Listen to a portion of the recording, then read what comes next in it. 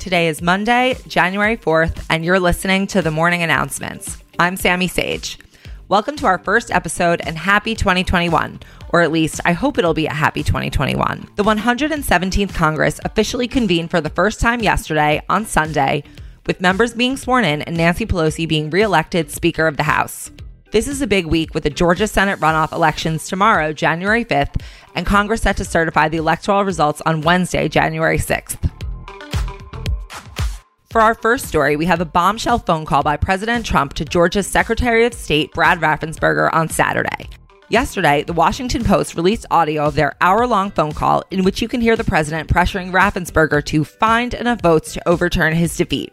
Here are some highlights. We have won this election in Georgia based on all of this. And there's nothing wrong with saying that, Brad. You know, I mean, having a correct, the people of Georgia are angry, and there's nothing wrong with saying that, you know, that you've recalculated. Look, all I want to do is this. I just want to find 11,780 votes, which is one more than we have, because we won the state. You should meet tomorrow, because you have a big election coming up. And because of what you've done to the president, you know, the people of Georgia know that this was a scam. And because of what you've done to the president, a lot of people aren't going out to vote. And a lot of Republicans are going to vote negative because they hate what you did to the president. Okay? They hate it. And they're going to vote. And if you would be respected, if this thing could be straightened out before the election. You have a big election coming up on Tuesday. I know this phone call is going nowhere other than ultimately, you know, ultimately I win, okay? In the call, you can hear Raffensperger and his office's general counsel, Ryan Germany, who was also on the call, clearly rebuffing the president's comments multiple times. Well, Mr. President, the challenge that you have is the data you have is wrong. You should want to have an accurate election. And you're a Republican. We believe that we do have an accurate election. No, you don't. No, you don't. You don't have, not even close. You're off by hundreds of thousands of votes. You may also recall that Biden not only won the election in Georgia, but he also won a hand recount. Trump has lost almost 60 lawsuits in his pursuit of overturning the election results. And despite his efforts to persuade Brad, he would need to overturn more states than Georgia to win the election. But what kind of election would it be without a perfect phone call from President Trump? Speaking of attempts to overturn the election, our next story is a seditious plot that emerged this weekend, straight out of Congress. This weekend, Republican Senator Josh Hawley of Missouri announced that he would join 140 Republican members of the House in rejecting the electoral results when Congress is set to formally certify them on January 6th. While this will ultimately prove ineffective because there are not enough senators willing to get on board to sustain this challenge, it will lead to several more hours of debate than necessary before the results are ultimately certified. But these unnecessary hours of debate aren't the only concerning element of this story, as it's now clear that at least 11 senators have agreed to join Senator Hawley's undemocratic challenge to the election results. The senators are Ted Cruz, Ron Johnson, James Lankford, Steve Daines, John Kennedy, Marsha Blackburn. Now we have another reason for Taylor Swift to hate her. Mike Braun, and Senators-elect Cynthia Lummis, Roger Marshall, Bill Hagerty, and Tommy Tuberville. And you can catch me reciting their names every night like I'm Arya Stark.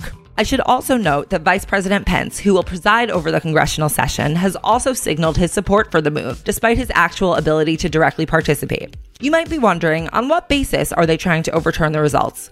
Well, neither Pence nor any of these 11 clown senators are actually bringing any specific allegations of voter fraud, and are basically just saying that wrongdoing might have occurred, and citing poll results that show their supporters think the election was rigged. Their supporters also think that a cabal of Satan-worshipping pedophiles is running a global child sex trafficking ring, and that Donald Trump is the only hope for fighting it, so...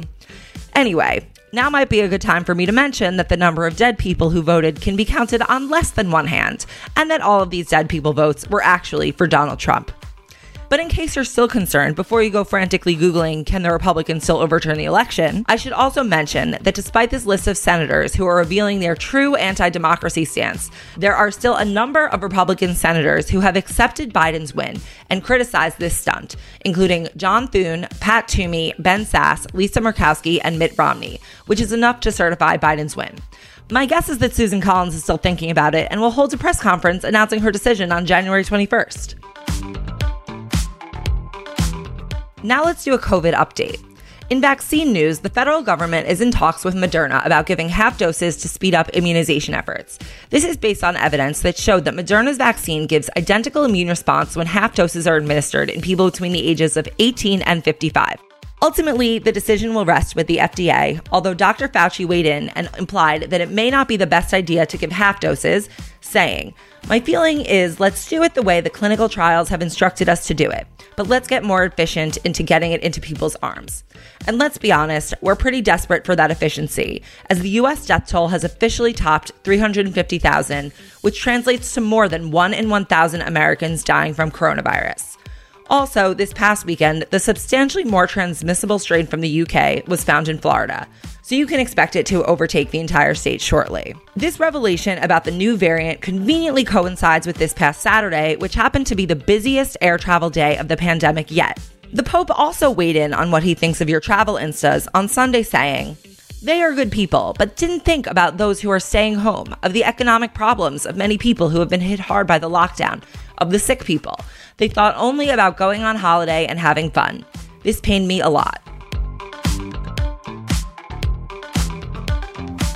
For our last story, we have an update in the December 22nd shooting of Andre Hill. Content warning for graphic descriptions.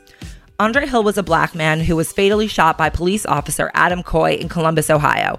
Hoy was fired last Monday and faces an independent criminal investigation by the DOJ, and new body camera footage was released last Thursday that gave more insight into the case.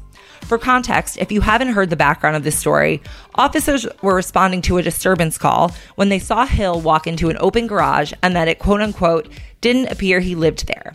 Body camera footage shows Hill complied with Officer Coy's command to come out of the garage while holding his cell phone in his left hand, but that they could not see his right hand.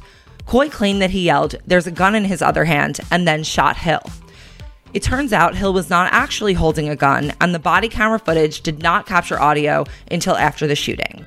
After shooting Hill and realizing that he was not armed, Coy handcuffed him but did not perform first aid or provide any medical care.